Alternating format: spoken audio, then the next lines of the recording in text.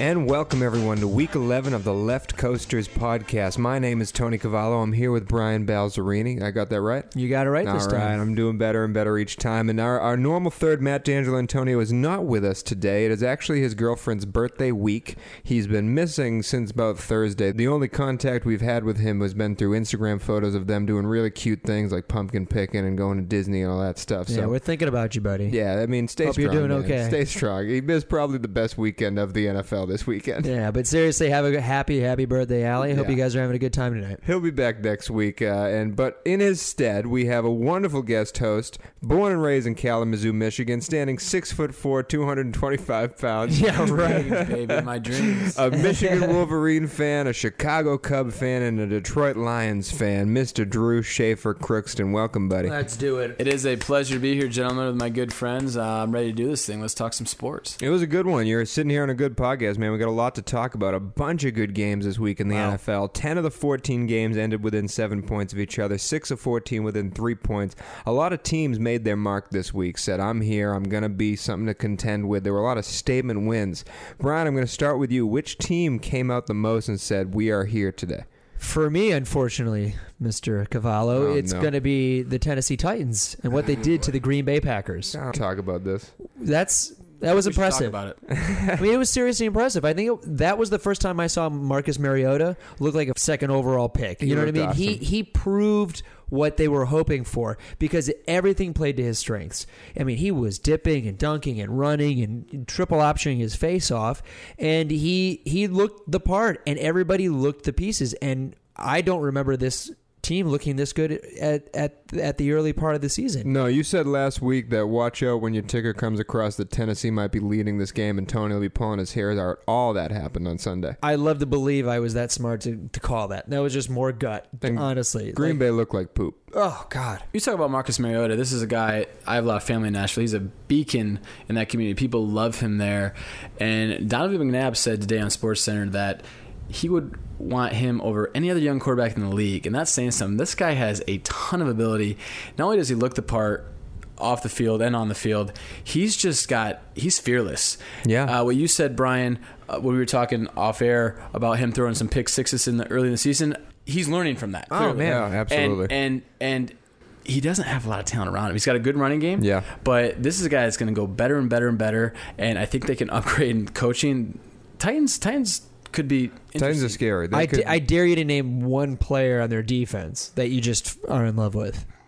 They have a McCourty on there. It's not Devin McCourty. It's the other McCourty. And that's my point. I know that. Say Javon Curse. This kid's doing it with very little at his disposal. You know, like, oh, yeah. I don't know when Delaney Walker is your best wide receiver, your offense is in trouble. Kudos to him to make things work. And Mike Mularkey, hats off to you, sir. Hey, keep going. He's an easy and by guy the to way, report. they're 5-5. They've brought back They're the power running game. 5-5, and they look better than the Houston Texans. Yeah, Houston, I don't know how Newsflash. they've won these games. Brock Osweiler threw for 99 yards and won another game. Yards. How did that happen? Oh, here's another crazy stat. Count them, 2 rushing touchdowns all year. For the That's Texans? it. At the Houston Texans all year. 2 touchdowns, both out of Lamar How Miller. are they winning? Hey, guys, ask me what their point differential is. What's the Houston Texans point differential? They're the only team leading the division with a negative point differential besides our beloved Detroit Lions, which is at -1. The Texans are -27. Oh my and they're God. winning their division. -27. Think about that. That's bizarre. That's Then terrible. on the flip side, the Buffalo Bills +44. Buffalo Bills +44 and they're what? +34 and they're Plus 4-5. 34. And third in their division. Dead. They're not making So it. Tennessee's knocking on the door. Drew, what team stood out the most to you this week with their statement win? Yeah, I'm gonna go one in the AFC and one in the NFC, if you guys don't mind. Sorry to be aggressive here, my first guest speaker, but I have to get these two teams because I was very impressed. And those two teams for me were the Dallas Cowboys and the Kansas City Chiefs. Yep. And before we start talking about it, people might think, oh, well, that's pretty obvious. Those are great teams. But for me, these teams proved this week that not only are they contenders, they might be the downright favorites in their respective divisions. What the Cowboys did in Pittsburgh, I faded them all year, of course, for recreational purposes only. I didn't really believe them. I obviously, Dak and Zeke have been incredible. They have a great offensive line. But to MVP offensive line. But to go to Pittsburgh, to play a veteran team that needed that win, that was amped for that win, coming off a terrible week. Yeah. They were really backs against the wall, getting down 12-3 early. And to win the way they did, in the fashion they did, they're number one they should be number one in every team's power rankings right now. I'm not talking about in week 16 or week 17 at the conclusion of the regular season. Right now, the Dallas Cowboys are the best team in the NFL. Yeah, most complete team, and they really have no weaknesses. I don't know any part of their game where I'm going, oh, they're going to get exposed by somebody. I will say there's no complete team in the NFL this year. Like, there's no team that's head and tails above the rest. They're the closest. Because Dallas is the closest, but that defense is a little suspect. Pittsburgh, especially at the end of the game, was able to do whatever they wanted. But they're causing Absolutely. turnovers. They're making it work, and they have a very good points against. They're one of the lowest in the NFC. Sadly, I sat there at the end of that game, and I said to my buddies that I think I'm starting to hate this Dallas team because I see what they can become. And I don't know if they're going to lift the trophy at the end of this season, but that team is built to stay around for a long time. And you know what they do really well? What? They win at home. Yeah. 5-0. Do you know there's only Jerry World. There's only 4 teams that have a undefeated record at home, 5-0. Philly. That's the interesting fact. Philly is the only team that isn't in first place in their division. Oh, really? The other teams are, read them, the Dallas Cowboys, yeah, the Houston Texans, unbelievable, and the next team is the Seattle Seahawks. Wow. So those are all division leaders. The only team right now currently that is also winning at home and is undefeated is the Philadelphia Eagles in last place. Well, Dallas is here to stay. I'm scared about them. When you draft young in the offensive line and they actually come together and gel, top 5 running back in the NFL, top 5 wide receiver. You could do anything. That should be the top 5 tight end. For sure. Wonder, Jason for Woods sure. is unbelievable. Every team right now is going to go in the next 3 to 4 years because it's a copycat league. Everybody's going to just start drafting offensive linemen like crazy if they haven't already. That team put every first-round draft pick into the O-line. Into that O-line. And it took years. And Jerry Jones was made fun of for years, drafting Travis Frederick, Zach Martin. Centers and pulling guards, and they are reaping the benefit of it. The best team, best offense in football because very of it. young. Yeah, it's scary how young they are. Kind of crossing sports, we'll talk about later, but they kind of remind me of the Chicago Cubs of 2 years ago. We'll talk about that, though. But can I talk about the Chiefs for a second? Yeah, you said the Chiefs as well. My word, the Chiefs, once again, playing the defending NFC champion, defending MVP, in a game where the Panthers absolutely needed to win. Yes. That was basically the season. And once again, what I look for in these teams on the road, when they get in a hole, it's really easy to lay over in the NFL. Yeah, absolutely. You're not expected to win on the road. And for the Chiefs to get down and win the fashion they did, I think people in the Peyton Manning era and the Broncos have just penciled the Chiefs in the 5 seed because the Broncos dominate the division, rightfully so. They don't really do much in the playoffs anyway. This year could be different for me. I think the Chiefs are a very complete team. When you look at, they're just a very offensively, defensively, they're very balanced. They're very well coached, and we all know Andy Reid's record out of a bye. Right now, I think that Chiefs team is better than the offensively challenged Broncos, even though Denver is insane defensively. On defense, yeah. And the Raiders are still young. I think all 3 of those teams make the playoffs, but I think the Chiefs are the front runners to win that division. And Andy Reid's record off a bye and that 2 seed is huge. Yeah, they could be in the AFC Championship, guys. They could. And New England just lost a game. They could even be a 1 seed if they continue to win out. New England's got some tough games remaining. It's a scary thought. And I think, other than Dallas, I think Kansas City is the most complete team in the NFL. I can't name a weakness in that team. I might not be able to name their players.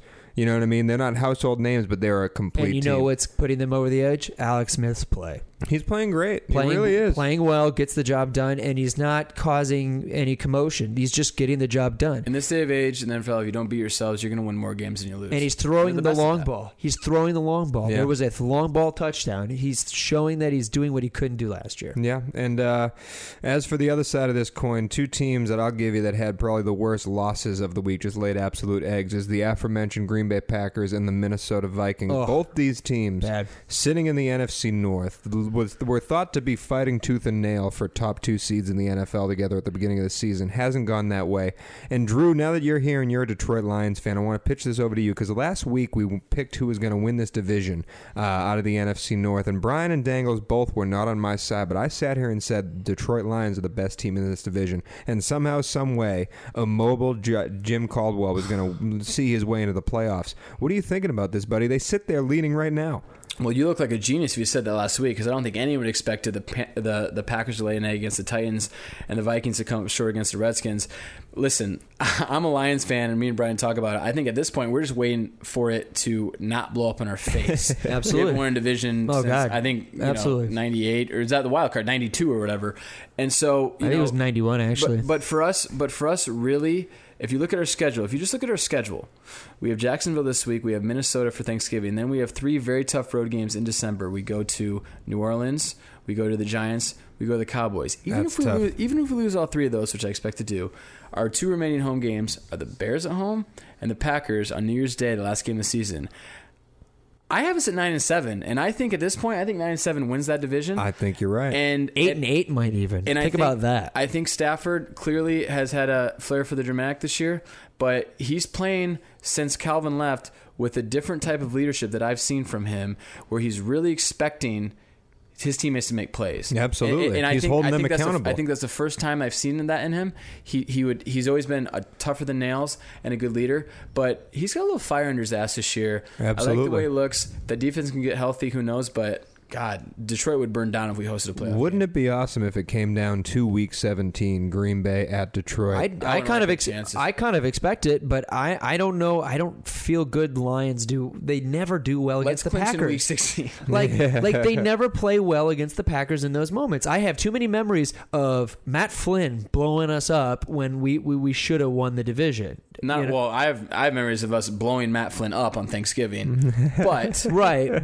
But obviously, I think the sour taste in your mouth is obviously last year's game, the Thursday night game. Oh yeah, the Hail which Mary. we were all together for. But the Lions find a way to lose against the Packers quite often, and I don't know why this year is different. It's closer than it's ever been. You guys do have to that. call me back if they do make the playoffs, because I have these texts from Mr. Brian Balzerini. After the first time we played the Packers, he did not have very nice things to say about the Lions. Would you? Did anybody? No, they I'm looked just saying, awful. I just hope we win this division so we can come back and read those on air. I got no problem airing my dirty laundry out, because they deserved every bit of that, and they're getting every bit of credit now. But let's not get too excited. They didn't play this week.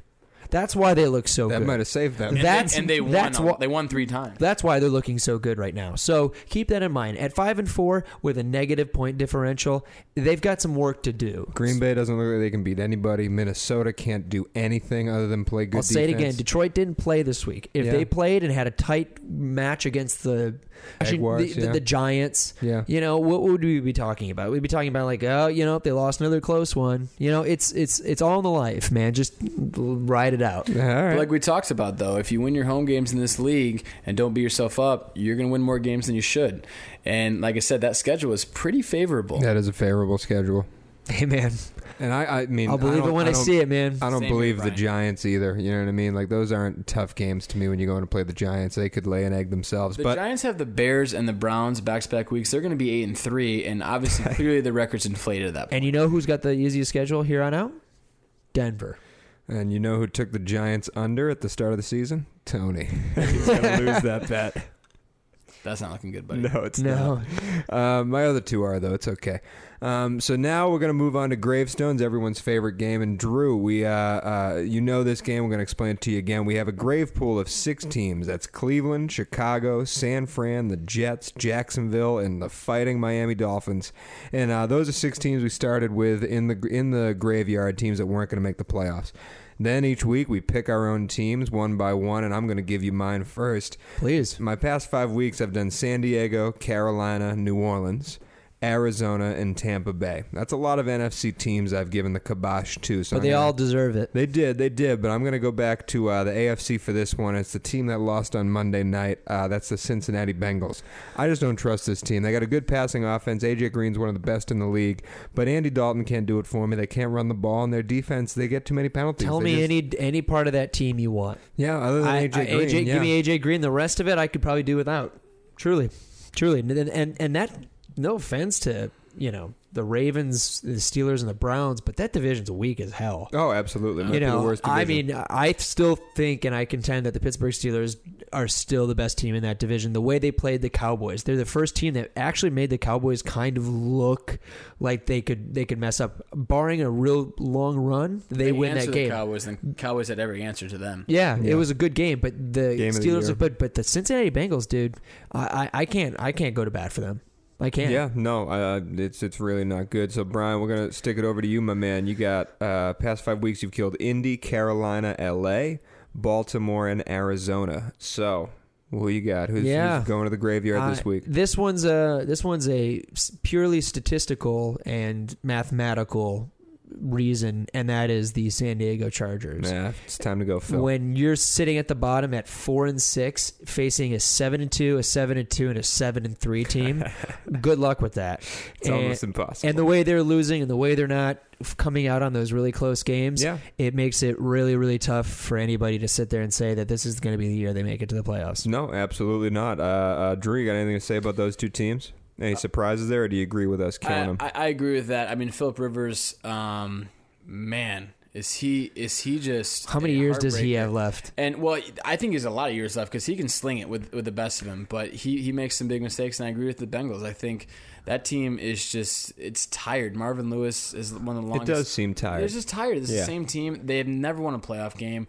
I know last year was really controversial because McCarron played, Dalton was hurt. And obviously, everyone knows what went on with the Steelers game there. But I agree with you. I think both those teams are done.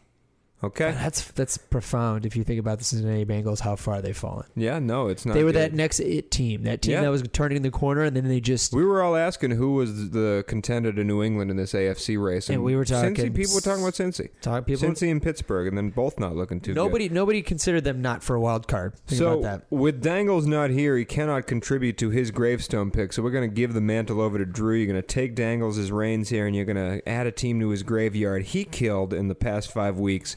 Indy, Giants, Baltimore. Starting off terrible, Dangles. Would not kill the Giants that Indy, early. Giants, Baltimore, LA, and Tampa Bay. Who are you adding to his grave pool? I'm tempted, Tony, to take the Packers, but I do want to get invited back, so I'm going to pass on those. I'm going to pass on it, even though something tells me I was tempted to take it. I wouldn't argue with you. I would say no one circles the wagon like the Buffalo Bills. I've watched this team all year. They have a lot of talent. In fact, which is crazy to me, they have a plus 34 point differential, and they're in third place at 4-5. However, they're not making the playoffs. Wow. They T-Rod, no T-Mobile love. They don't have the ability to make the playoffs this year. It seems just like a string of bad luck for that team the last 20 years. Some people could argue, but especially this year. I mean, they left everything on the field. We're talking about last Monday night, of course, against the Seahawks. Yeah. And when the NFL just blatantly just screws you out of so many opportunities in one game, it's just not your year. That last field goal sequence at the end of the first half was the most bizarre, ridiculous thing I've ever seen on any level of football. For them to not throw the flag on the roughing the kicker, taking the kicker out because he needs attendance because Richard Sherman speared his knee. That's ridiculous. And then spotting the ball with 4 seconds on the game clock, it's just not your year. So I'll take the Bills, and I'm pretty confident. So they have to catch to make the playoffs. They either have to catch New England at 7-2, and then or Denver at the wild card at 7-3. Next couple of games for the Bills, they're going to the Bengals and host the Jaguars, 2 winnable games. Then they got to go to Oakland, and they have to host the Steelers.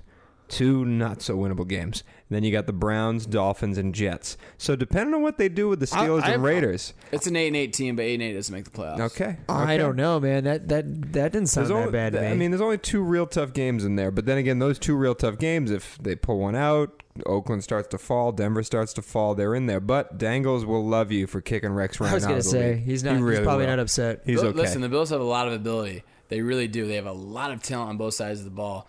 I'm not sure if it's a coaching or it's just a bad year, but they just don't have. But here's a scary thought. You are going to have, like we've talked about, probably 3, at least 2 teams come out of the AFC West. Oh, for sure. Might be all 3. Okay. No doubt. There isn't any other team besides the Miami Dolphins and the Buffalo Bills who are sniffing a wild card.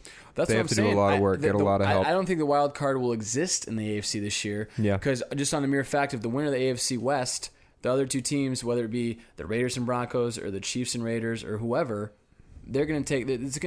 Three teams are getting into. It looks like it. That's what it looks like. So and there's no wild card. That's going to be our recap for Week 11 and our gravestone picks. As always, you can email us at theleftcoasterspodcast@gmail.com. We have a Facebook and Instagram under the same name. We're going now to the Take Two segment where Drew is going to step in and give his take during his time being a Chicago Cubs fan and the experience he had winning for the first time in 108 years. Ready, folks. All right, we'll be here with a Take Two next. As always, guys, ram it. Ram it. All right, now we're here for our Take Two segment, and our guest host, Drew, is going to give us a little bit of notes on his famed Chicago Cubs and their World Series win. Drew, take it away. Thank you, Tony. It is a pleasure to talk about this because I experienced last week something that I will never experience again in my life because it's simply impossible to duplicate. It was the best experience I ever had of life, and I'm not really embarrassed to say that. It was incredible. I had the privilege to go to Chicago for the World Series, being a lifelong Cubs fan, and being a Cubs fan is the most generational fan of really any sport. And I've seen SEC country. I've seen how passionate they are. I've lived the Michigan-Ohio State rivalry with a really personal twist because half my family's Buckeyes. I've seen great football, Packers, Steelers fans, the Lakers, obviously living in LA when they were good. A Cubs fan, there's nothing like being a Cubs fan because we've never won.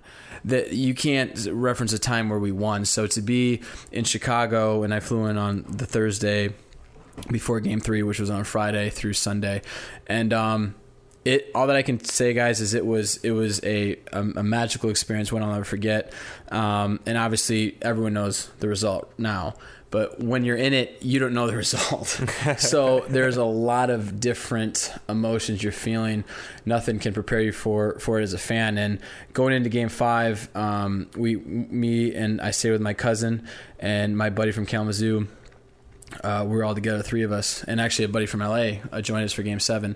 But we went to the same bar, George Street Pub, which will live in infamy now. Uh-huh. Same bar, same waitress, same table. And going into Game 5 that Sunday night, we felt like the city felt pretty devastated. Losing the first two games at Wrigley. We needed to win Game 5 to get it to Game 6. Obviously, we did that. We liked our chances going into Game 6 with Jake pitching. Chris hit the home run the first inning. We sailed through Game 6. We went to bed excited. We woke up wanting to throw up. That day was something of it was just unprecedented in the fact of the emotions you felt. We tried going golfing, which helped. I was going to say, what did you do to pass the time? We went golfing briefly, and then I literally on the way home I felt car sick. I was in the back seat, and oh my god! No, I did. I really did. I felt car sick. I totally believe you. And I had to. I tried to lay down. I didn't really sleep, but I laid down for 45 minutes. We were at the bar probably at 4:30 for 7 o'clock local. You had to get there, yeah. And I mean, so you just tanked before the game. Well, that's the thing. I wanted to maintain a level of sobriety because I wanted to be present for this. So no, nothing over the limit. Really. Yeah, like of course I was drinking beer, but I was nursing it. Yeah. And when Dexter led that game off with a home run, you guys ever been watching a game or telecast where it's so loud the camera shakes, or you've been in a stadium and just the noise is tangible where there's like a wall and you kind of hit it? It was like having a concussion in a fun house in this bar. It was so bizarre because it was it literally was an out of body. People were screaming, jumping up and down, hugging, but it didn't seem, you couldn't really hear anything. Mm-hmm. You couldn't really make out faces or bodies of celestial. It was wild. And the whole game, obviously, we're in control. Grandpa Ross hits the home run. Lester gives up a couple pitches, but Javi gets him right back, or a couple runs off that wild pitch. But when Chapman gave up that home run to Raji Davis, unbelievable. It was, man. How tight was your sphincter on that one? Well, when he did that, it was like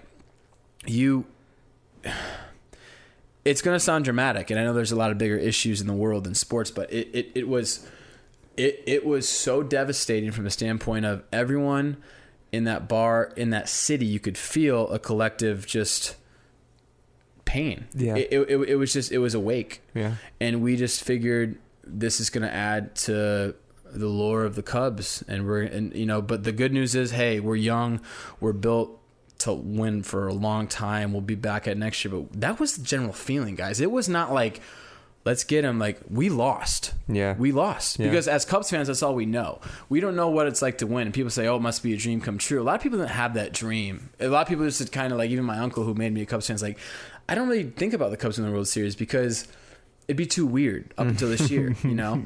It's your identity. It was so bizarre, and obviously not to get into any, bigger things, but the country's been super divided this whole election. There was such a sense of unity there that was really cool. It didn't matter what your political party was, what race, what gender. No one cared. Everyone was for the Chicago Cubs. And obviously it's well documented. The rain delay happens. Jason Hayward gives a speech.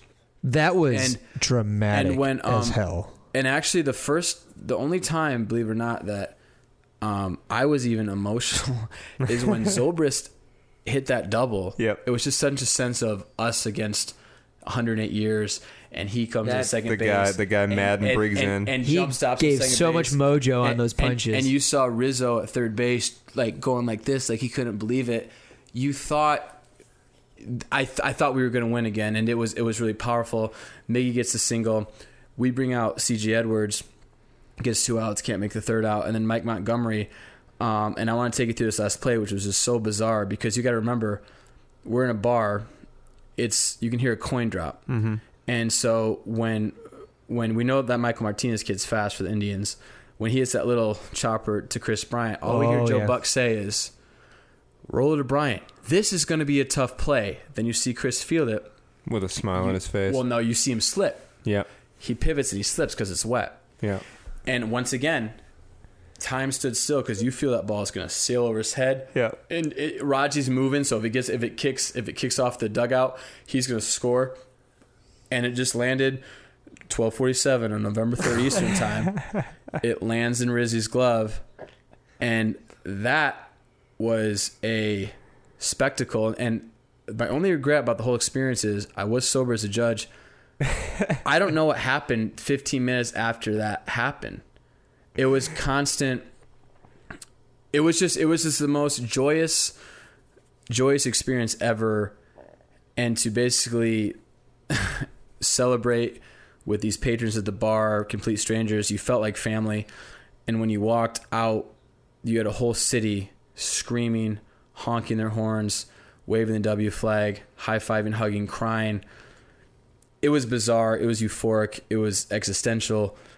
It was the best experience ever, and I'm so lucky to have done it. And I will say to all the fans out there that really care, it's easy just to kind of be a fair weather fan and not get too worked up and not let it affect you. And I understand that because a lot of people don't want them to ruin their day. Well, all the days that have been ruined, it's worth it. I mean, it's completely worth it because you'll never get that back. And what's so special about the Cubs is how they were built.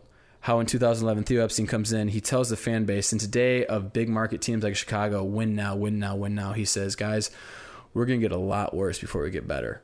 And they lost 300 games their first 3 seasons. And last year, out of nowhere, they win 97, and they're the darlings of the MLB and surprise team. Guess what? It wasn't a surprise to anybody in that organization or anybody that followed the Cubs closely because they built through the draft that 10th inning that we talk about.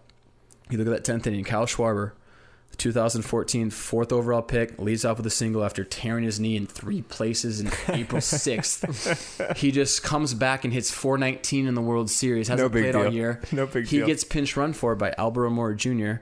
Theo's first ever draft pick in 2012. Center fielder of the future gets pinch run for. Chris Bryant, who's going to be named MVP on Wednesday. He's unanimous MVP. Hits a deep fly ball, doesn't get it out, but moves him over off a heads up play from Almora Jr. Almora Jr. scores a go-ahead run. They walk Rizzi, who he got in trade, and Zobrist from the Red Sox. You're welcome. Yep. And the Zobra and obviously Benny Zobrist with the single, who he got in an offseason free agent. You look at the 9th, C.J. Edwards. He was a 48th round draft pick. They don't have that round anymore in Major League Baseball. They don't have it anymore. He was a 40th. He was a 3rd player in a trade for Matt Garza, who's a dumpster fire now. He led that inning off. Yeah. Mike Montgomery, who made the last out, hadn't recorded an out in a major league career. They got him at the trade deadline from Seattle. It was an afterthought. He's an afterthought. He's gonna be there. He's gonna be in the rotation next year. So to do it the way they did, from the ground up, with the transparency they had from ownership all the way down to the fans, it was truly in every sense. And everyone always says that. Every team that wins it, this is for you. Insert city here. No, we won that. We won a world championship. That's how we felt, and that's how we should feel. And that's the beauty of a team that had been so rooted in the tradition of the city, generation to generation, generation. That's how long it takes to sometimes build this great epic thing. Because guess what? Your kids are going to talk about how great the New England Patriots were. We're all going to talk about how great Tom Brady was. And to imagine how that is now just infused in Boston, to have that experience now infused in Chicago, there will be no greater sports experience probably in the next couple of years that can top the epicness of that. It took 5 years to win a world championship, and for every years it took, that's how many million people showed up for the championship parade. Unbelievable. Think about that. The 7th largest gathering in world history. That's crazy. So we're not talking about baseball history. We're not talking about sports history. City that was a world event. Yeah. And I have videos to prove it. Oh boy. It must have been marvelous to be a part of a Bernie Sanders speech. Oh God. It was the coolest experience of my life, and we're built to last. Existential, man. Now we just need to get another one. Yeah, we will. They built to, man, and that's the hope we have as Rams fans, that we can slowly build our way to dominance. And let's talk about the Rams' 9-6 victory in our next segment against the Jets. 5 years, Tony. Bringing it back. 5 years. 5 years away. Ram it. Ladies and gentlemen, it is finally happening. Jared Goff is going to start at quarterback this coming Sunday against the Miami Dolphins, and we will finally get our first look on the field in action at the number 1 overall pick of the 2016 NFL Draft. This is the Left Coasters podcast. I'm Matt D'Angelantonio, 1/3 of your co-hosting cohort. Normally, I'd also be joined by Brian Balzerini and Tony Cavallo, but we learned about Goff being the starter after we recorded the Rams recap segment, which you're going to hear next. But we wanted to touch on this before we got to the Rams recap for you, because this is just such an important development in the season, and we thought that it couldn't wait for all three of us to be in the same room again. So I'm basically just going to go through a couple of things here that I think we should be aware of, and try, at least as best I can, to speak on behalf of Tony and Brian to talk about some of the things that we're looking towards. One thing I think is obvious is that we're all very excited. This is something that if you've been listening to our show, you know that we have been calling for Goff to come in for weeks, long before the bye, and maybe even long before we even started about thinking about who should be the quarterback after the Rams bye week. Rams fans have been clamoring for him to start. We know that when Tony went to the Panthers game 2 weeks ago when they played the Rams at the Coliseum, there were chants we want Goff starting well before halftime, maybe even as early as when the offense first took the field. Offensive coordinator Rob Boras for the Rams said this week that Goff is making progress at the line, making his reads, and that more importantly, I think, at least to me, he's coming along in the classroom as well. If you've listened to our show, you know that one of the concerns that we brought up about Goff is that maybe he's not as much of a tape freak as someone like Carson Wentz. He's not going to maybe spend as much time, reviewing tape, going over coverages, trying to sort of read up on what exactly he's going to face in the next week. He relies more on his raw talent, of which he has plenty. But I know personally, I'm hoping that he is as the season goes on, and it sounds like this is the case, that Rob Boras is corroborating it, that he spends more time in the film room watching tapes and really getting a sense of what he should expect from these NFL caliber defenses, which are far and away more talented athletically, physically, and football IQ wise than anything he ever faced in the Pac-12. A little information on Goff. As you know, he went first overall to the Los Angeles Rams, which they traded up a couple of picks to get him. He comes out of Marin Catholic High School in Kentfield, California. A few things to note from the combine. He was 110 inches on his broad jump, 27 on his vertical. His 3-cone drill was 7.17 seconds, and he ran a 4.8 40-yard dash, so he can move. That tells me that he can get on his horse and get out of the pocket if he needs to. One of the biggest things I think that I'm going to be watching for personally, and I would imagine that Tony and Brian would say the same things, is really to get a look at Jared Goff's arm, because this is what they're banking on almost everything with him, is that he has got such a cannon, and it's going to be a question of whether or not he can take that cannon of an arm and that raw talent that he has and translate it into making middle of the field reads, being able to pick up blitz packages, understanding how many are in the box, who's coming across the line and who's not. And that's one thing that also we could be watching for. In the past, you've probably heard, at least I know on last week's episode, you probably heard Tony and I arguing over whether Goff starting was going to make a difference for the Rams running game. Tony believes that if Goff starts, it will open up more room for Todd Gurley to get some yardage because teams or rather because Goff will be able to read that the box is stacked against Gurley and audible out of that. I'm still not convinced that just having a new quarterback under center, especially one with as little pro experience as Jared Goff, is actually going to translate into a visible difference in the way that Todd Gurley is producing yardage this year. But, I mean, it's worth a shot. Look, to this point, teams have been content to stack the box pretty much against Gurley all the time, force him to pick up yards after contact, and rely on Case Keenum's sometimes noodly arm to, be able to make interceptions. Defenses don't have a lot of respect for Case Keenum. At least they haven't up until this point. And so I think they've been content to just stack the box. And if Gurley rips off one big run, big deal, because they know they're going to have Keenum covered, or they would have had Keenum covered. But as far as Keenum goes, it's definitely time. I mean, just taking a look at his stats from the course of this season, he's completing just 61% of his passes for just over 2,000 yards. He's thrown 9 touchdowns and 11 interceptions. And man, when you are winning games by just field goals, now this is the second time, by the way, when they beat the Jets, that they have won on field goals and field goals alone because the offense couldn't get into the end zone. It's time. There needs to be fresh blood in there. Rams fans are excited about it. We're excited about it. Hopefully the coaching staff on the Rams will be excited about it going into this week. I think it really remains to be seen ultimately how successful Goff is going to be. We won't know until we see him playing whether or not he's able to make those middle of the field reads, whether or not he can tell when a blitz is coming and how heavy the blitz is going to be, and really what he does also when that blitz does come and he's forced to move outside the pocket. That's one area where Case Keenum is absolutely atrocious, is having to move outside the pocket, and when he gets on his horse, things are not going to be going well. He cannot run on the run very well. So Jared Goff, your starting quarterback this coming week for the Los Angeles Rams against the Miami Dolphins.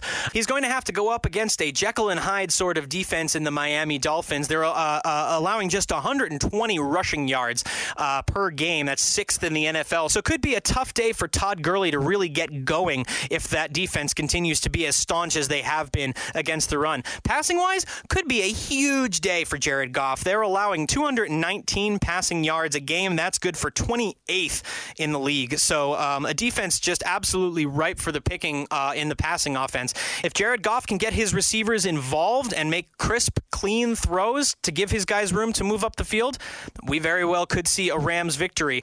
One final note I did want to make before we move on to our Rams segment is that Tony is changing his pick. Now with Jared Goff starting this week, he is going to go ahead and say that the Rams are going to win this game. He had originally picked the Dolphins, and we shall see what happens. Jared Goff is your starter for Los Angeles. He will open up to a home crowd on Sunday when the Rams play the Dolphins. Now let's move on to our Rams recap. Ram it. Well, welcome back, Coasters. Here we are. Rams section. Plenty to talk about. Yeah, rousing victory.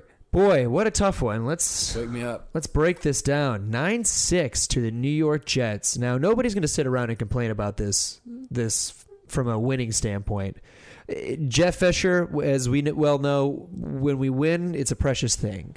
So let's fleeting thing. Let's hold on to that. But in the meantime, we probably saw one of the worst showings out of the Rams this year, if not the worst, and it couldn't happen at a worse time. Pretty unwatchable game. It couldn't happen at a worse time. The worst, like just an unwatchable game or a bad team game? It's a combination of everything. If you were to watch the highlights, they were a minute 30. And 2 of them were punts. And 2 of them were punts, which, by the way, Johnny Hecker, new MVP, if he wasn't already. Cow. 78 yards was his longest punt. That's insane. He was averaging 50 on 7 punts. on 7 punts. And 4 of them inside the 20. He honestly helped, was the biggest factor in them winning flip the game. field Hands down. would flip the field 50 yards, flip the field every time his foot touched the ball. Yeah, and the offenses for both teams could not move it at all, so field position makes you win that game. So I don't know where to start with how disappointed I was, because there's a lot to consider a step back, in my opinion. Mm-hmm. One of them was the inability to beat a team with Bryce Petty at quarterback. Well, I mean, they But beat they him won. still. They still beat him. Sure, but They didn't beat down Bryce Petty. Yes. we talked about this last week. The New York Jets are a demoralized team. Yeah. They are a Yes. demoralized team. Yeah.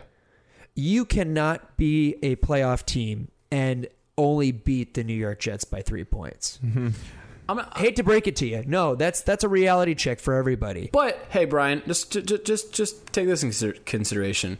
Typically, West Coast teams that travel across country and play that 10 a.m. game have pretty miserable records. The boys in Vegas didn't take kindly. That spread was pretty darn close. And what was it? yeah. What did it close at, Tony? Like -2? Yeah, it was in favor of the Jets still, who were the worst team record-wise. So technically, the Rams upset the Jets. So, as the great Jim Harbaugh says, a win is a win is a win is a win. I think you take half glass full and you get that win and get out of there. And I think there was some signs of life in this Rams team. Yes, that offense only scored 9 points, but Kenny Britt had a great first half. He caught 4 third-down catches that moved the sticks. And second half, we finally saw life out of number 30, Todd Gurley. How low have we set this bar? Oh, low. How hard? I mean, They're not good. let's again get back to reality. I'm saying, in the scope of things, as being potential fans of this team, where are you going to drink the Kool-Aid? Because there's a lot of it flowing here. Because I'm telling you, when you have a starting quarterback who's thrown more interceptions than touchdowns, who has a 77 passer rating, to me, we have a problem, and with a caliber of defense like the LA Rams have, all I see is Jeff I agree Fisher. with you. I was just trying to be optimistic. All I see is Jeff Fisher make excuses. That's the thing. I don't know if they're not good. In this NFC, where none of these middle-of-the-road teams, How many none of games these have they wild played? card teams are moving forward to move ahead, this defense is keeping them in games. They got to get a tap on the back. We've been very angry against this offense, just throwing them under the bus the whole season with Jeff Fisher, but the only thing that's making this Rams team even competitive is this defense. No argument, but the Alec Ogletree interception won them the game last week, cemented the win, and the defense held Bryce Petty and the Jets to 1 touchdown and a missed extra point. That's it. That's all they got. You done? Yeah, You done? I'm trying to find hope in this team. If their offense was anything better than the 32nd offense in the league, they'd be a wild card team. No kidding. But I'll give you a stat that will personally blow a hole through that argument, and that is they're 1-4 in the last 5 games. They're 1-4 in the last 5 games. The Seahawks are 3-1 in the last 5 games. So is the Arizona Cardinals. They're 3-1. I've killed the Arizona Cardinals. That's true. The LA Rams are a team currently right now that is they're floundering. Because again, I'll say it again, the New York Jets, ladies and gentlemen, I know it's in New York, but we didn't talk about them only putting 9 points up. Where is Todd Gurley? No, he played really well in the second half of the game. He did. 52 yards? He Brian, played I'm going to tell really you something. well. The Jets are pretty much a mirror of the Rams. When you really think about it, they're a mirror of the Rams. And once again, And what does that say about Case Keenum? Oh, Case Keenum, listen. Case Keenum, people want to say, people are calling for Goff. I'm not sure. Goff watch, what 2016. your opinions are. Oh, we want Goff. But here's the thing, guys. The NFL is a business, a booming business. Coaches are paid to win games. Coaches are paid to make decisions. There's no politics at quarterback position in the NFL. I'm sorry. That's why Tony Romo's still on the bench, because there's no reason for him to be on the field. Jeff Fisher clearly thinks that Case Keenum, regardless of how bad he is the best option for them to win the football game. That's what he thinks. Scary. And it's scary because they took Goff at 1 overall. Jared Goff would get murdered, and killed if he could, and he'd be the next. You look at the careers of Blaine Gabbert down the tube. I think Blake Bortles is headed that way. You throw a young rookie quarterback to the dogs, it doesn't work anymore. And what does that say about Jeff Fisher's decision making? I don't know. I mean, clearly we can make fun of his record all day long. He did not look like he knew what he was doing. No, not at all. Neither did Jared Goff. No, Jared Goff and Jeff Fisher didn't know. I didn't have any faith in them after watching that documentary. Guys, I'm not trying to be negative, but Jeff Fisher has the most losses. I know you have to coach a lot of games, but the most losses of any coach in the NFL. Oh, we've roasted Jeff Fisher on a stick. Oh God, it's been on repeat. But here's the thing: to bring it back to optimism, the LA Rams, the shitty LA Rams, have the 12th ranked defense on DVOA. Hey man, I'm not knocking their defense. They have a cool thing on DVOA with the variance, meaning like how often do they perform away from where they're ranked right now, and they are in the bottom 20s of variance, meaning they're this defense every week that you see them. They play the same way with defense. The only thing is if they could get a little bit more help from a guy like Jared Goff, they're only one game out of the wild card right now with plenty of games to play. And their schedule is pretty favorable. This game against Miami coming up is not an unwinnable game in the Coliseum. All right, well, that's cute too. But think about this. I'll give you some defenses right now, currently who have the same record as they do with better defense. Okay? Philadelphia Eagles. I'd say on par. No, not true at all either. They're about 2 touchdowns short. The Football Outsiders have them as the best defense in the NFL. Keep going. I'll keep going. Well, then they're full of it because this one's going to blow your mind. The New York Giants have a better defense. No shot in hell. 164 to 173. Yes, that's point differential. No shot in hell you can tell me the Giants are a better defensive team than the LA Rams. I'm just telling you. I'm just telling you that the Rams are currently not one of the best. Stats prove me wrong. Football DVOA has the Giants 9th, the Rams 12th. But I mean, maybe it's just my predilection here. I don't like the Giants defense. I'd rather have the Rams defense. But that's my point. Is we're clinging on to this unit that is so much better than its counterpart. The offense so much better that it's allowing you to influence you that they're better than they actually really are. They're really just a decent defense. Could you imagine what they could do if they could get Todd Gurley going? What that would do to help that defense be off the field? It would mean everything. I still contend Goff needs to be in there, but that's I mean, if the writing isn't on the wall in this scenario, you're drinking the Kool-Aid.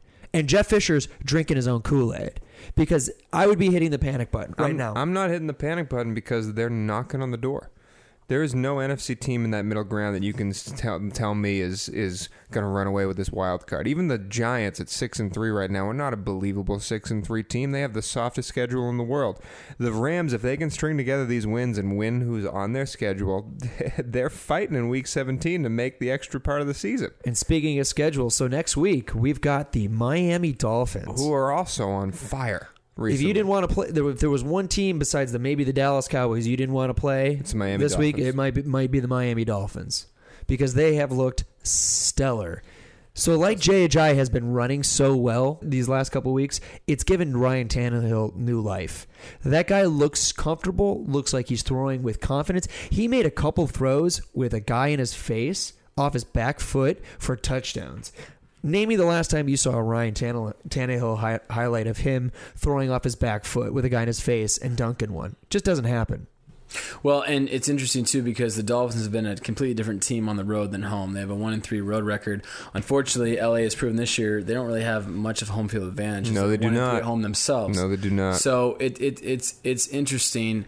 And I'll tell you what, I'm going to stir the pot right now, and this is maybe off subject, but I think one person that should be watching this game on Sunday very carefully, Tony Romo. I think Tony Romo plays quarterback at either of those teams, LA or Miami, and they're immediate contenders. Wow. I think it's going to happen. Never thought of that. I think it's going to happen. I mean, you think about Romo. He's supposedly went into this year the healthiest if he's ever been in his life. Didn't make it through the preseason. His job, he's done.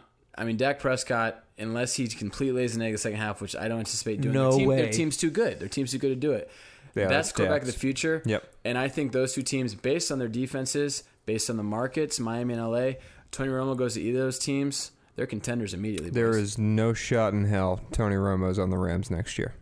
No shot in hell. I love Tony Romo. I'm not saying he is, but I would love for him to be on the Rams, but with Jared Goff sitting in the wings, you can't stunt his growth anymore. Imagine the city loved Tony Romo. They would love they would love Tony Romo. Dude, they would love him. I'm with him. I would actually say I could see a Tony Romo here because both of them need to revive and need competition. And if you want to get the best out of him, you compete with a guy like Tony Romo, and you learn from a guy like Tony Romo. You turn Jared Goff into a as opposed to a 2-year project, turn him into a 4-year project. Tony's got 3 good years. That's hard to sell. I mean, but here's the alternative. He's not ready to play. Here's the alternative. He's bad. No, truly, here's the alternative. Bring him on board. If he gets hurt, you have Jared Goff sitting right there. Yeah. You know what I mean? Because look at what we're learning about at least teams like Green Bay, New England. Like, you need a guy. I mean, think about what Tom Brady did. He had a Drew Bledsoe in front of him. Aaron Rodgers had Brett Favre. Yeah. There is a consistent track record with the teams year in and year out that win because they've groomed quarterbacks. Well, Jared Goff does have Case Keenum, so there's some grooming going along there. So, all right. Well, let's get to the pick 'em. Case got picked 3rd in our Wednesday afternoon football league when he played. You know that, right? I think I was the 2nd overall pick. Case went behind me. That's how good he is. Well, then, so how does everybody feel about this game? Are we going Rams? We going This Dolphins? is hard. As Drew said, it's a 1-3 road record at a 1-3 home record. Tony, give it. I got to say, I'm going with Miami. Like, they just can score more points than the Rams can when it comes to the end of the day. Drew. I have a 7-6 home square. I haven't hit yet this year. I'm going 17-16 Rams. Ram it.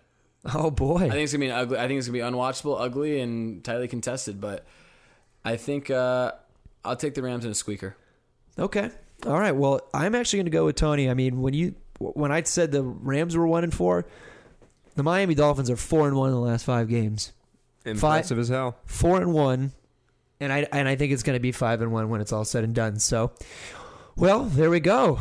Everybody's in the record books. Now it's time to make the rest of the picks. I'm excited for Drew to be here, for Drew to see how he stacks against the other guest hosts. I think he's got it. I mean, he's been pretty spot on so far, but we'll have to see. So you guys stick around, and we'll be back. All right. Ram it. And now, before we get to our Week 11 picks, we're going to give it over to Brian with our injury report. What's going on up there, Brian? All right. Well, first and foremost, we got a big one out of Rob Gronkowski. What happened to him? It sounds awful. Oh, no. He punctured his lung. Oh, my God. And he played. Oh, my God. That was on the Earl Thomas hit. Yeah. And he punctured his lung. Gronk got hurt. Oh, my God. Gronk hurt. Gronk sit down. He must have been. I mean, he looked like he was in pain. Absolutely. Rob Gronkowski is made of steel and stone. If anyone in this room, or 99.9% of America, got a punctured lung, they would weep. Yeah. There would be crocodile tears shooting out of their eyes. Yeah, I'd say punctured lung. How do you even play like that? Like painkillers, man. How do you even walk? No, I'd be like, end my life. It's time to go. Like you. Oh, I'm sure the adrenaline's going. Your lung has a hole in it. It is filling up with blood. Like that's what. I get it, but I'm saying though, something's got to keep you going, and it's got to be your adrenaline gland just going crazy because you just have to be Gronk. Or you're on painkillers, one or the other. But that's his injury. Gronk. That's a huge loss. I mean, Martellus Bennett. Gronk. Well, yeah. When it comes to the NFL, it says he's only going to miss one game, which might be even more the crazy. Than Suggs. He might be only miss one game. More than Suggs. Terrell Suggs. Suggs tears his bicep that he's back in 2 weeks, and he's like, I got it. Like, okay, sure you do. Go ahead, Put Lee. an ace bandage on it. I'm ready to go. New England nuts. might be the only team, other than even with losing Brady. Actually, they can lose anyone and be like, "We're the Patriots. We're okay." But We'll make it. But Gronk, they need Gronk. They to win didn't have the Super Gronk Bowl. at the beginning of the season. Yeah, they need so I Gronk think they're going to be Super fine. Bowl, They're though. going to be fine. Okay, so next we've got. You want to talk about adding insult to injury? Eric Kendricks and Xavier Rhodes going down for the Minnesota Vikings. That's tough. Those are the two last guys, other than Aaron Barr, who you would want not on that field for that defense. Eric Kendricks looks a little bit worse. It was a hip injury, and he didn't come back into the game, and those are never good, the low body injuries. Xavier Rhodes is simply a concussion. I say simply, it's always a very scary thing, but concussion seems to be bounced backable more than Eric Kendricks. But from a demoralization standpoint, I couldn't imagine a team right now that didn't need that more. I mean, maybe than the Green Bay Packers probably, but even the Minnesota Vikings, we talked about them falling so far. Those are going to hurt, and I think that's going to put the kibosh on their season. Did you unfortunately know in preseason when obviously Bridgewater had the non-contact ACL? Oh God, they rushed him to the hospital because he severed an artery, and they actually had to rush to save his leg. I read that. That was not just some kind of No, that makes sense now because owner came out the next day and said, "Thank you to the medical staff for doing what they did. They did more than any of us could ever expect." Holy shit! Saved his life. About that. A non-contact play. Like I read that. And they don't think he might. That's why they got Bradford, obviously, because they're not sure if he's going to be ready for next year. His football career is in legitimate jeopardy, just like Marcus Lattimore. Remember that? Yes. So ran back for South Carolina. Yes. He tore his knee in half. He never returned. Let's hope he gets back because he seems like a great quarterback. But Question I is, had no idea this is very that injury. What the heck did he do? No one knows. We still There's don't no know footage of that. it. But think about that. They had to. I mean, people don't get taken away with ACL tears in an ambulance. No, they walked there essentially. He was in an ambulance, rushed the ER to save his leg. Pretty scary stuff. Wow, shit. Well, on that bright news, we've also got another injury. Jake Long, left tackle, Vikings. Kyle Long as well. It was a rough week for the God, Longs. if you had the last name Long, you were in trouble. So, I mean, a real tough loss for both teams because, Yeah, Kyle Long's. I mean, both of these teams, the Vikings have fallen apart, but Kyle Long just seems to be a good guy in the NFL. Well, the thing with Kyle too is, I mean, he's also one of those guys that is probably one of the best guards in the league. Yeah. So when he's not on the field, you lose a huge chunk of production when you're the Chicago Bears, and kind of explains why he's been in and out, and the Chicago Bears can't keep going. And Jake Long, former number 1 pick out of the University of Michigan. Really worked hard to get himself in the starting left tackle position for Minnesota. Got to feel bad for the guy because at this stage in his career, torn Achilles, you just know if you're going to come back from it's it. tough. So wish him the best too. Wish him the best as well. All right. But that is the injury report this week. Next we have our schedule. We'll be doing some picks, and we gotta remind everybody who's in number 1. So stick with us. We'll be right back. Ram it. Dangles and I and Brian all went 9-5 last week. Pretty good week for all of us. Dangles improved to 66-62, scratching above 500. I'm at 73-55. Brian leading the way, 77-51. 4 games up on me. Still a lot of games to be played. Drew, we do have a guest host leaderboard that the top number on there is 8 and 7. Medal for it? Yeah, 8 and 7 is the first place, so you don't got to do earn much. it. Got to earn it. 8 and 7 is beatable. The low is 5 and 7, so there's still a valley as well as a mountain here. In the first game we did was the Rams game. Drew was the only player to take the Rams. Brian and Dangles took Miami. Brian, start us with Thursday, buddy. Thursday night game we have this week: the Saints at the Panthers. It's a fun one. Thursday finally got a good game. I don't know. I wouldn't go that far. The last time they played, it was like 48-51, something like that. Sure, but I'm not looking at either of these teams to go to the playoffs. I think it'll be fun to watch. Drew, what do you got? Oh boy. I know I talked about how the Panthers season effectively ended, but I got to take Carolina. I am with you. Where's this game? At Carolina. Yeah, that's what's going to change it for me. These two teams love to play each other, and by that I mean they hate each other. And I just think Carolina pulls this one. They split it. All right, well, I'm going to go with New Orleans. I think what New Orleans was able to do against Denver, their defense showed up for the first time. I know they lost. Yes, they did. But that's a team in Drew Brees that I think they're not quite their record either. I think they should be competing right now, and that's coming from somebody who dogged them early in the season. So I think they still got a little gusto in them. I don't think the Panthers are very good, and I don't think they're not dominant at home. So I think it's a waiver. So I'm going with the Saints. Dangle sits with me and Drew and takes the Panthers. Oh, can't wait to. And they also right. lost. The Saints lost because a gentleman jumped over the offensive line and blocked an extra point. Exactly. That's rare stuff. Stepped out of bounds. It looked like rare stuff. Kind of weird. Oh, he did. He stepped out of bounds. That's why you wear white shoes. All right. So then we're going into Sunday here. Next we have the Steelers at the Browns. Steelers. Take Pittsburgh. All right. Dangles. I mean, he took the Steelers as well. I think it's going to be. Move on. Do we have an 0-16 team here? I believe so. We do. It's looking like it. And okay, I'm going to sit here actually because I remember this got me mad. On Thursday night, what's his face? Hugh Jackson of the Browns taking out his quarterback Cody Kessler when they were in the game to replace it with Josh McCown, Very who then odd. threw 2 picks and fumbled once and cost me my pick of the Browns. What was that? I don't That was know. punishment for taking the Browns. Yeah. That's exactly what it is. I don't know the reason. I really don't. When that happened, I remember you texting being like, "What's going on?" And all of us were like, "No, I don't know. Cleveland, baby. Got nothing." All right. Factory of sadness. Next, we have the Ravens at the Cowboys.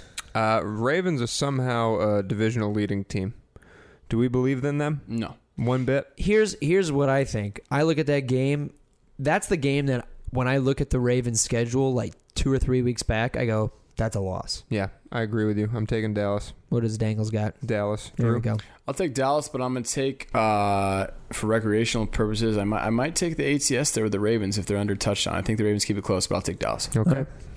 Next, we have the Jaguars at the Lions. All right, here we go. Taking, man. This is going to make me think. Don't think about it. Of course not. It's going to be Matt Stafford Lions lighting up beat the boards. Jaguars But, dude, in the wild. don't tell me. Forward down the field. Reality check. Lions fan, not drinking the Kool-Aid for this very half second. Don't be surprised if they lose that game. I think it'll I be would a fun be game. surprised. I think it'll be a fun game. But Don't be here's surprised. the thing: out of The all Jaguars these, are on the Titans. Remember that. Dude. out of all these young quarterbacks that are coming in their own and playing really, really well, Blake Bortles has missed this boat. Steamy He's pile of horrible. garbage. Yeah. Steamy pile of They Well, garbage. look his like stats they come in missed. garbage time when they're down. Exactly. They look like they missed again on a quarterback. And you know what stinks? I like the guy. I was rooting for him. I really was. Very handsome. He looks bad. His mechanics are going out the window. That's when you know a quarterback's losing grip with reality. From what I've been reading, his commitment to the game's even questionable at this point. Oh, What? he's not Really? good. I didn't hear that. He brought in his own throwing coach from like high school to try I to help saw him out that. and stuff. So I saw that. it's just not work. It's not clicking for him there. And Dangles believes the Lions win as well. God, that just gave me like my stomach dropped a little bit. Like they literally just missed out on a quarterback. Yeah. Wow. Too bad, guys. R.I.P. Justin Blackman wasn't a very good pick either. Oh God. Oh God. Somebody needs to get fired again. Next, we have the Titans at the Colts. Tony. Here's the thing. This is my pick's easy on this one. I'm taking the Titans because both of these teams just beat the shit out of my Packers. But there was a difference in those two games.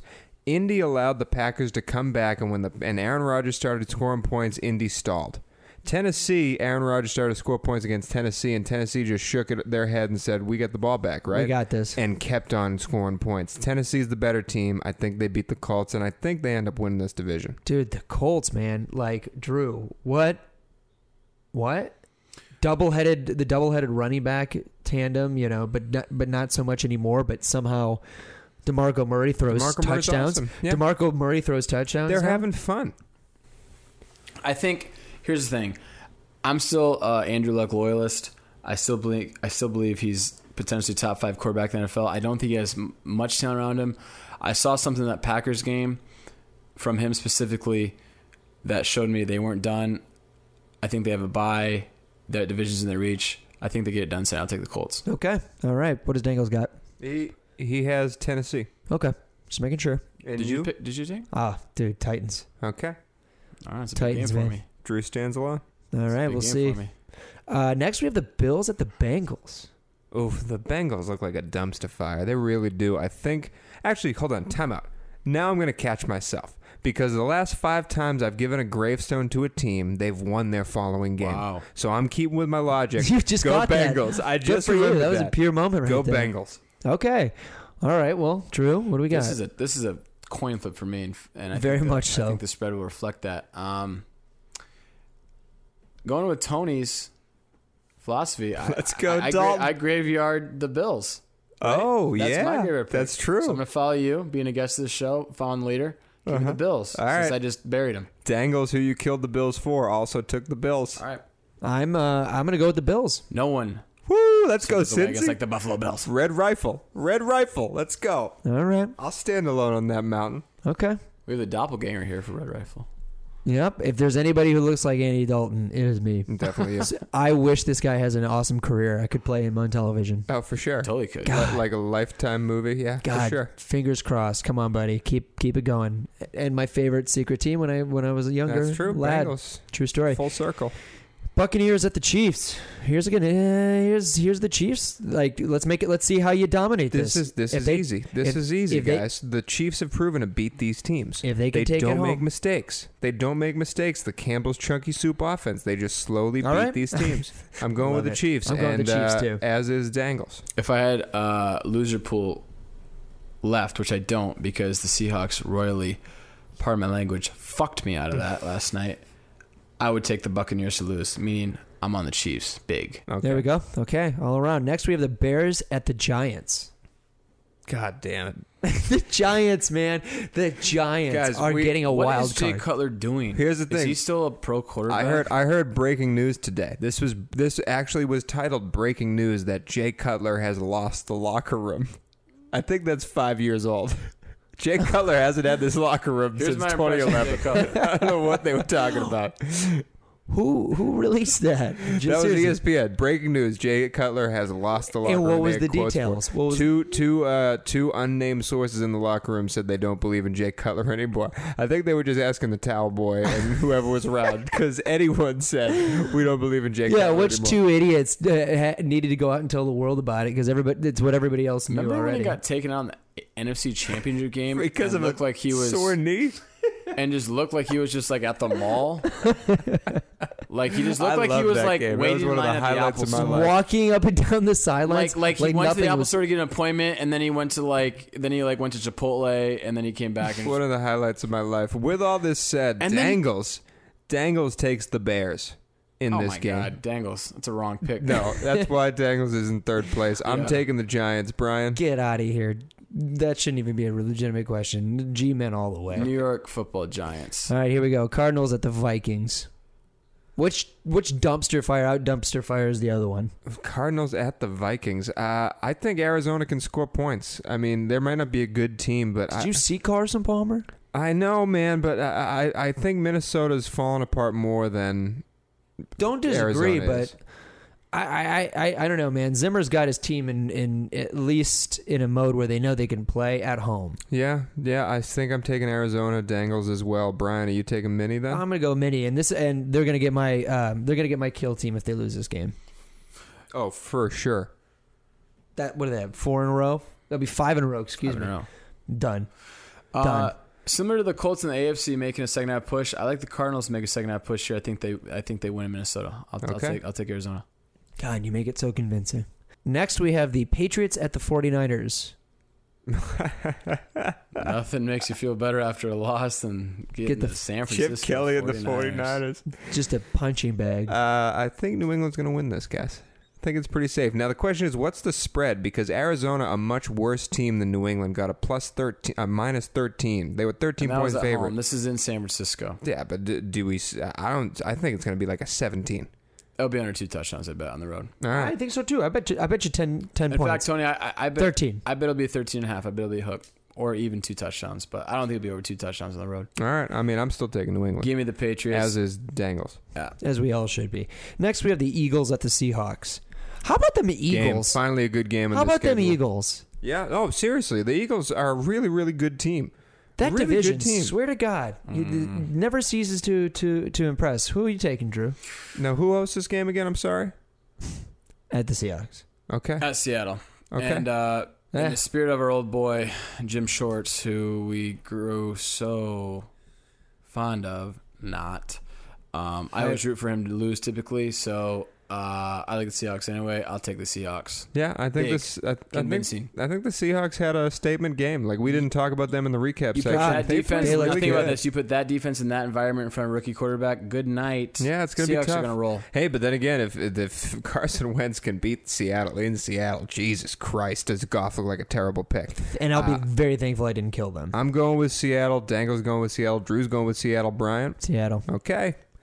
I just don't think now here's the interesting thing. If you switched the away home, I might pick the Eagles. Yeah, absolutely. I think I would probably pick the Eagles. This is going to be a good game to watch. Yep. So exciting.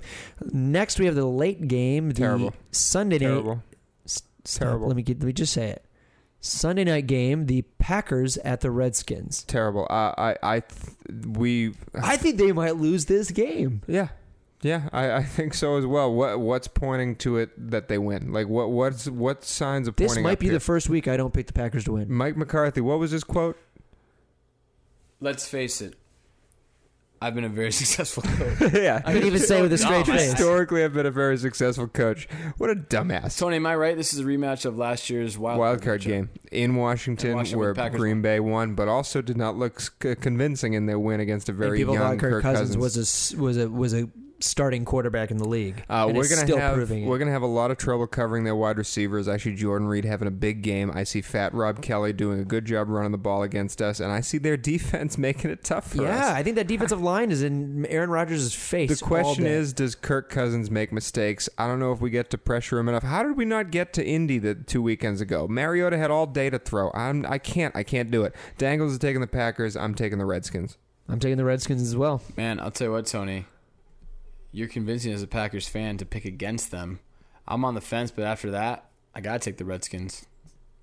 He knows something we don't, that's for sure. My team stinks. Next, we have the Monday night game, the Texans at the Raiders. See, on paper, this should be a good game. 6-2, 6-3 at 7-2. I can't reiterate enough how awful I think the Texans are. Yeah.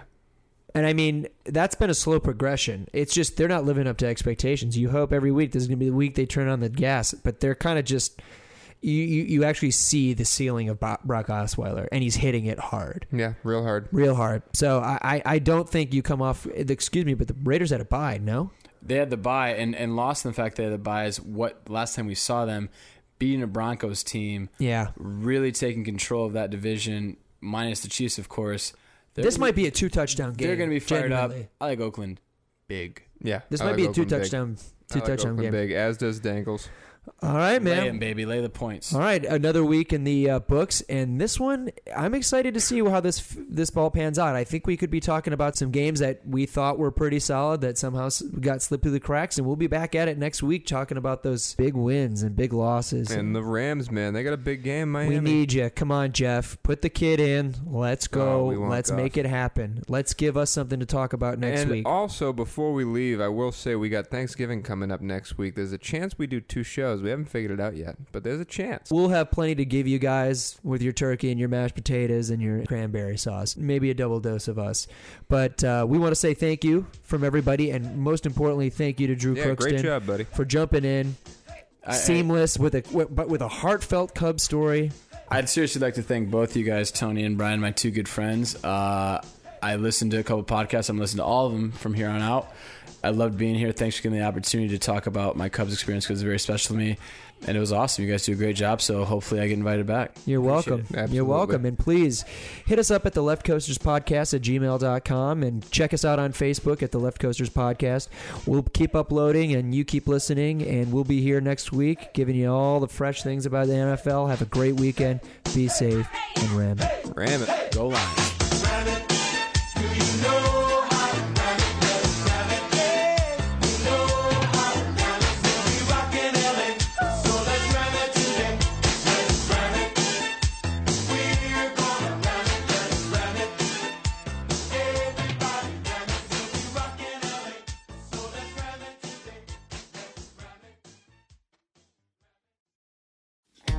What was it like to be there for historical sports moments and unforgettable performances?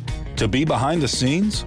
On Pressbox Access, you'll hear from me, Todd Jones, and other sports writers about their experiences with the greatest athletes, coaches, and sports events of the past half century.